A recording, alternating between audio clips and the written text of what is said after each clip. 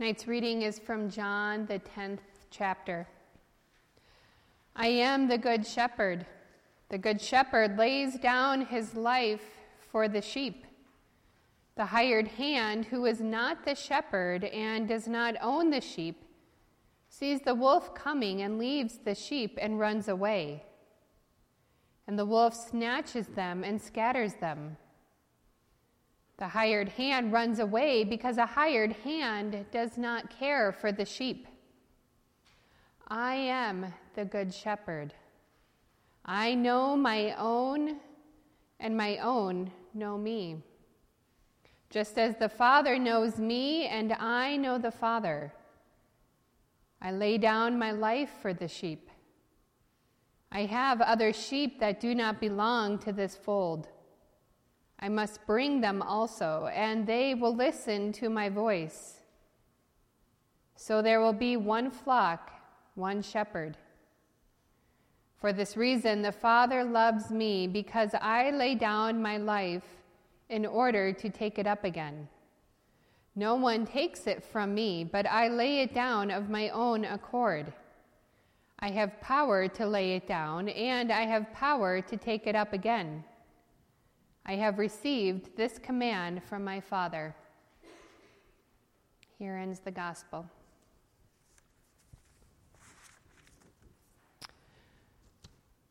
Some of you may know that I am a Wartburg Seminary student. As I mentioned, I am serving my internship this year, and I've been in seminary for 4 years now. It is my hope and my prayer that next year I will graduate and serve a congregation as an ordained pastor.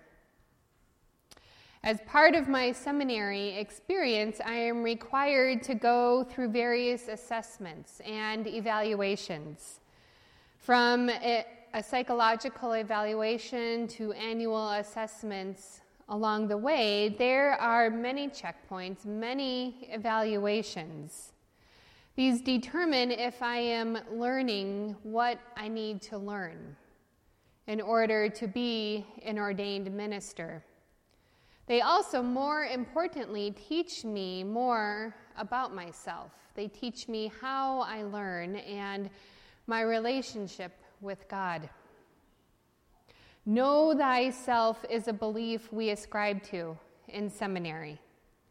From the very beginning of the process, seminary students are called into assessing their own strengths, their limitations, their growing areas, as we learn how to serve.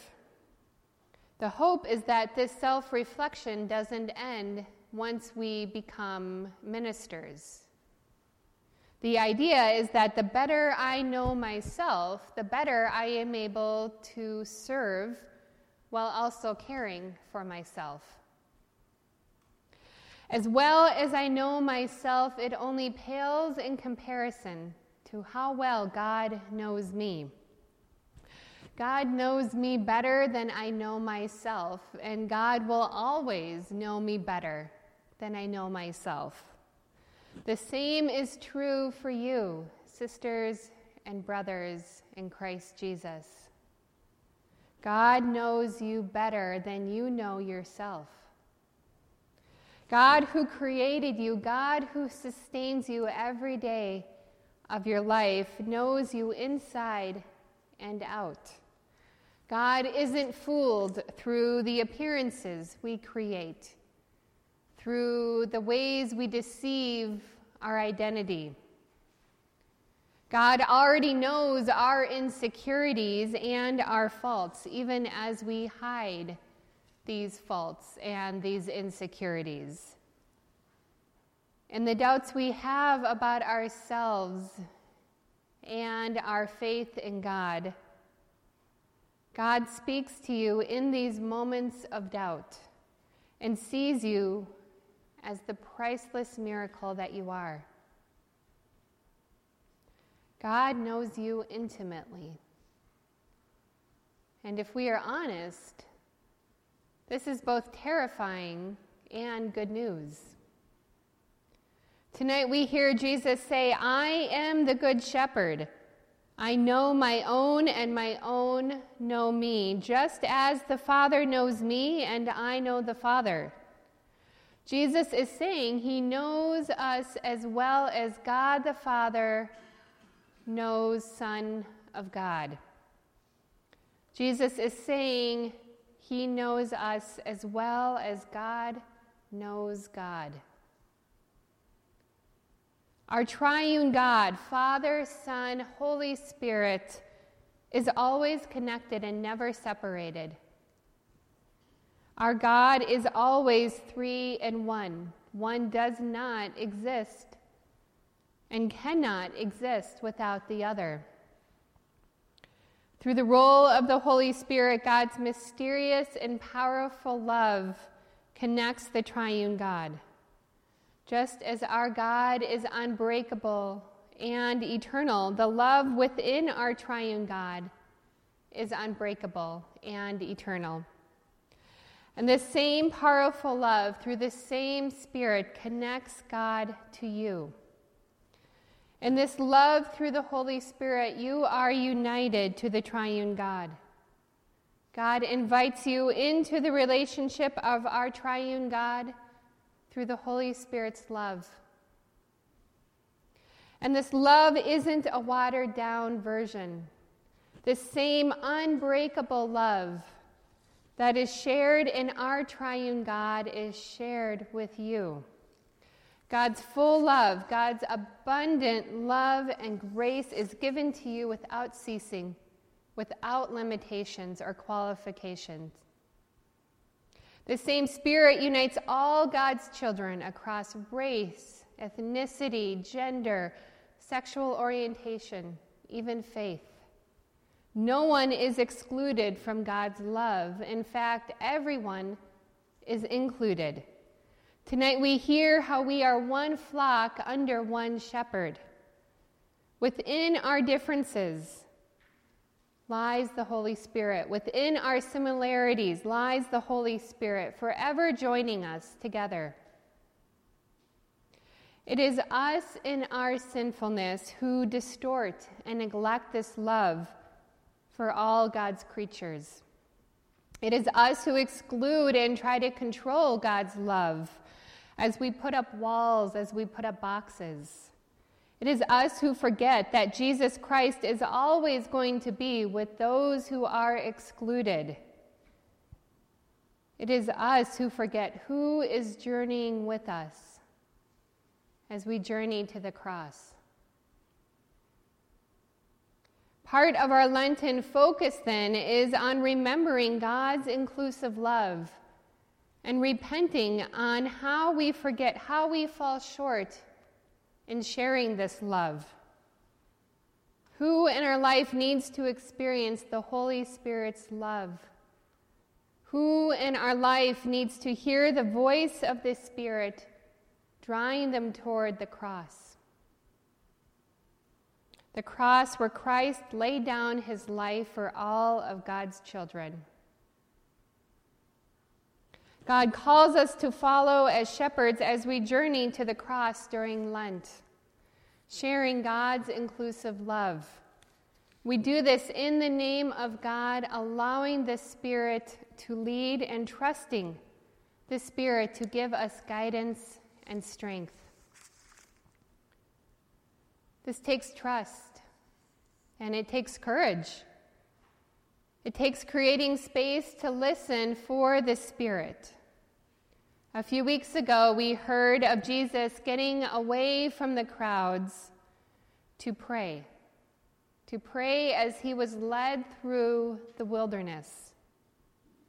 Jesus Christ, fully God and fully human, was led by the Spirit to the wilderness where his trust was strengthened and where God prepared him for his ministry. If our Savior needed to get away to focus and be strengthened for ministry, don't we also need this? It is when we are away from what distracts us that we see and hear the Spirit with new clarity, with new purpose. Poet Mary Oliver shares these guiding words with us in regards to prayer. It doesn't have to be the blue iris. It could be weeds in a vacant lot or a few small stones. Just pay attention. Then patch a few words together and don't try to make them elaborate. This isn't a contest, but the doorway into thanks and a silence in which another voice may speak. A silence in which a voice may speak. This is what Jesus sought as he prayed after he was baptized, as he prayed as he was in the wilderness. Before he came to the crowds, before he healed and ministered, he sought to pray. Jesus prayed to the one we call Father and was filled with the one we call Holy Spirit.